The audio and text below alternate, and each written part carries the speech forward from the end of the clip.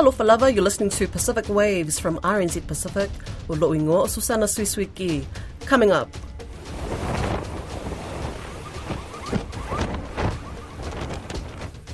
Super Typhoon Mawar thrashes Guam, leaving residents shaken. Also, preparations are on track for this year's Pacific Games. And later on, people can actually see how life was in those days. Construction for Fiji's first living museum gets underway.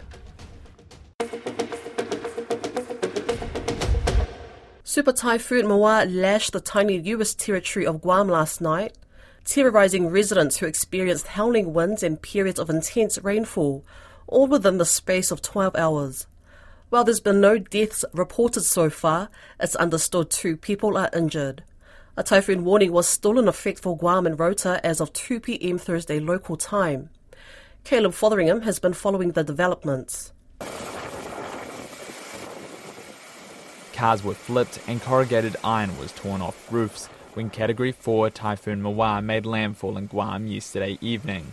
The eye of the storm briefly passed over northern Guam, with damaging winds continuing through Thursday. It was the strongest typhoon to hit the United States territory since 2002. Meteorologist Landon Adlett from the U.S. National Weather Service office in Guam says it would take weeks for the island to clean up the mess. We are waking up to a rather disturbing scene out there across Guam. We're looking out our door, and what used to be a jungle looks like toothpicks. It looks like a scene from the movie Twister, with trees just thrashed apart. We lost most of our non-coconut trees out there yesterday evening. We have a mess on hand. The Federal Emergency Management Agency are reporting 2 people are injured in Guam as of Thursday morning. No fatalities have been reported so far. A spokesperson says the damage caused by Typhoon Mawar is currently being assessed by Guam Homeland Security, Department of Public Works, and the Federal Emergency Management Agency.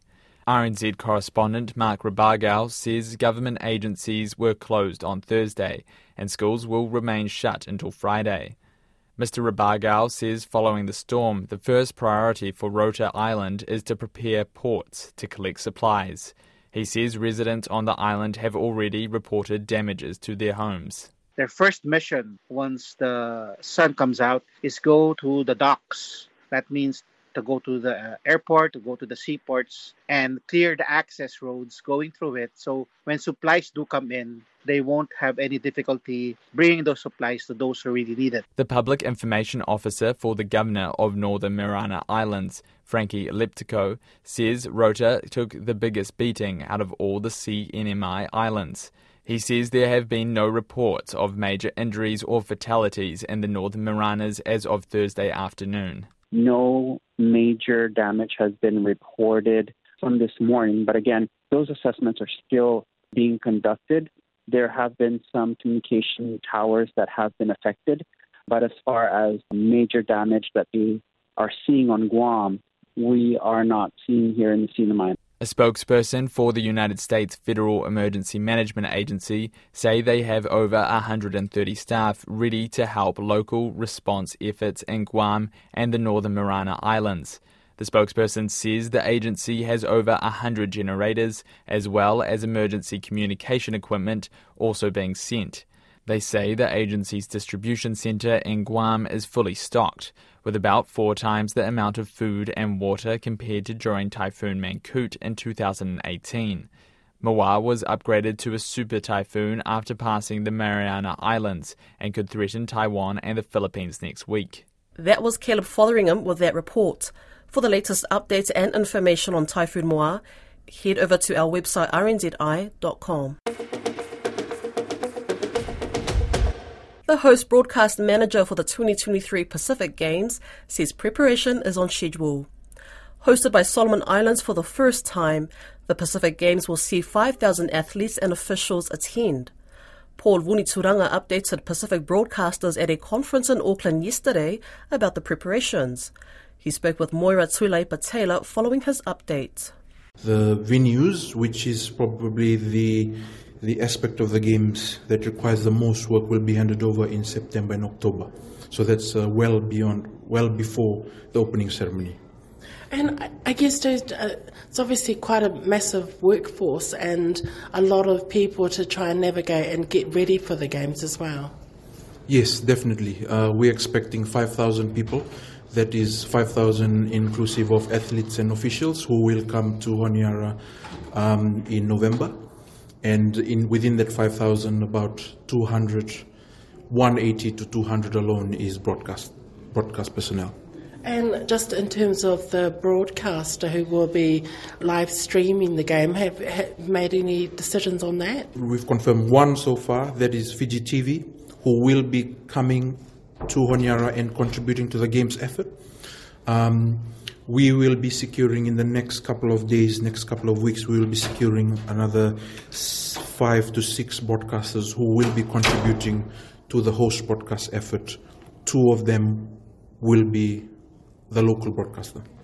And you mentioned in your presentation something about taking production stuff or maybe editing stuff off-site, out of country. What did you mean by that?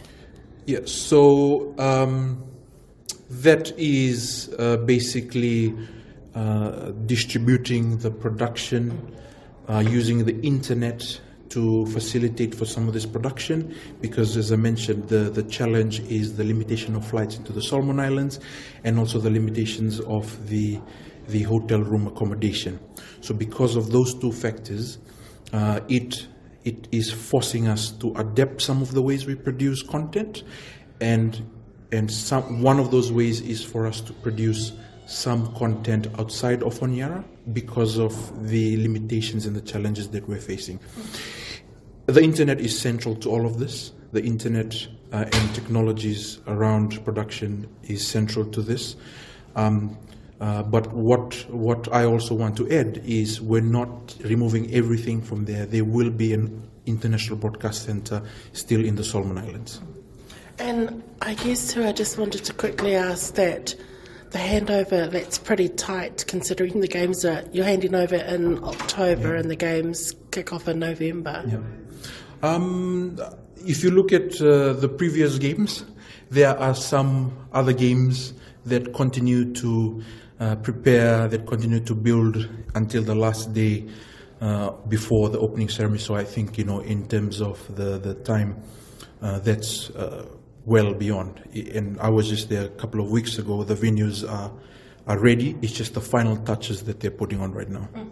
And so what venues are finished at the moment? So I'd say 70 to 80%.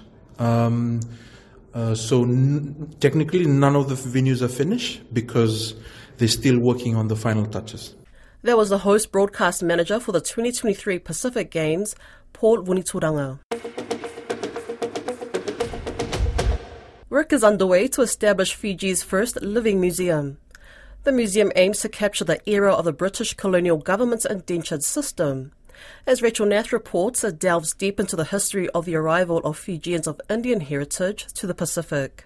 It was the abolishment of slave labor in the early 19th century that gave rise to the Indian indentured system, where laborers were transported out of India to various European colonies, including Fiji, to work in plantations. A direct descendant and linguist Dr. Farzana Ali says the system was established to address a labor shortage that followed. The term girmet is derived from the English word agreement, and it was used to refer to the system of indentured labor that brought Indians to Fiji between 1879 and 1916. Under this system, Indian laborers were recruited from British India to work on sugar plantations in Fiji, which was then a British colony. During this period, more than 60,000 Indians were brought to Fiji under indenture, and they became known as girmetiers. The indenture was seen as an agreement between workers and the British government, and over the next 3 decades, girmetiers were shipped across 2 oceans to work the lands in Fiji, where a jarring reality awaited them. The girmetiers faced many challenges when they arrived in Fiji, including harsh working conditions. And the girmetiers were recruited under a 5-year contract, which was later extended to 10 years. They were promised free transportation to Fiji, free food and housing, and a small wage. However, the living and working conditions on the sugar plantations were often very difficult, with long hours, low wages, and poor living conditions. The Gurmitias were instrumental in the development of Fiji's sugar industry, and to honor this era, a museum is earmarked. Dr. Ganesh Chand, who is on the National Committee on Gurmit Events, says the museum is crucial for Fiji. People don't know nowadays their own origins. So for Gurmit, there has been a total silence of materials in our curriculum all the way up to now. There is nothing in the text. So students don't learn these. If they don't learn these in school, they grow up thinking that they own a narrow house and the day-to-day work that they do is the whole world for them in the country. The museum will capture not only artifacts from the Gurmit era, but also their way of life. A living museum would be one which will have an actual residence of the era that we want to depict. So people can actually see how life was in those days. It's not only seeing the artifacts and reading about them. Now, this museum will be located in Rewa's Navilada village, paying homage to the significant history of the Gurmitias. In 1884, a vessel en route to Fiji named Syria was carrying around 500 Gurmitias, and upon arrival in Nasalai Reef, it was wrecked.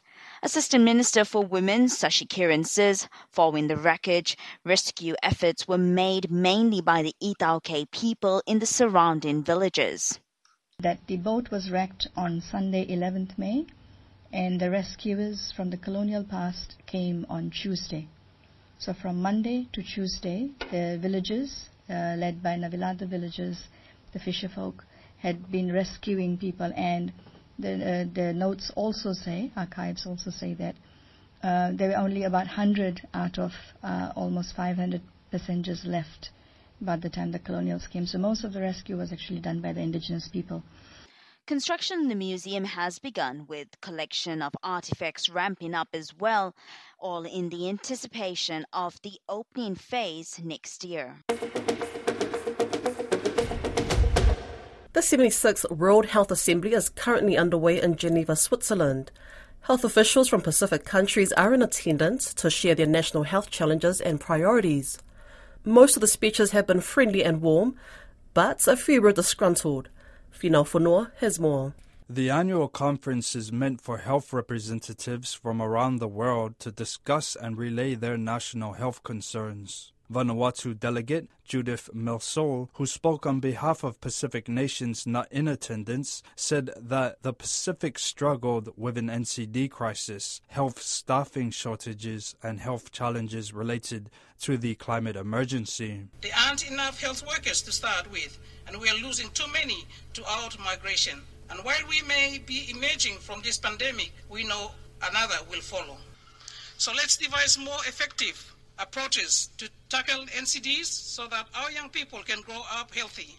And let's show up our health systems so that they can contribute saving patients in the face of climate change. It was a sentiment shared by other Pacific delegates in attendance. Most speeches were cordial, but a few blamed the foreign policies of other nations for causing health challenges. A Ukrainian delegate said her country suffered a health crisis caused by Russian missiles. Palestine shared a similar message about Israel. Marshall Islands Minister of Health and Human Services Joe Bajang said that Taiwan's exclusion from the conference was disruptive, as Taiwan contributed significantly to the health infrastructure of the Marshalls and other countries. Taiwan's exclusion from the work of this assembly as an observer is only to the impairment of the global health network. Taiwan has made significant contributions to global public health, including in the Marshall Islands. It's a message that triggered China's Secretary for Food and Health, Sophia Chan. She spent her entire 3-minute speech clarifying the UN-endorsed One China policy, which effectively dismisses Taiwan from UN representation. The Marshall Islands is one of only 13 nations left in the world that maintains diplomatic relations with Taiwan. Chan said there's little opposition to the status quo. Any attempt to play the Taiwan card to contain China will be rejected by the overwhelming majority of members of the international community and is doomed to fail. The conference ends 30th of May. That's Pacific Waves for today. To listen back, head over to rnzi.com/programs. You can also download us on Spotify, Apple, YouTube, or wherever you get your podcasts. So from myself and the team here at RNZ Pacific, Tofa 34.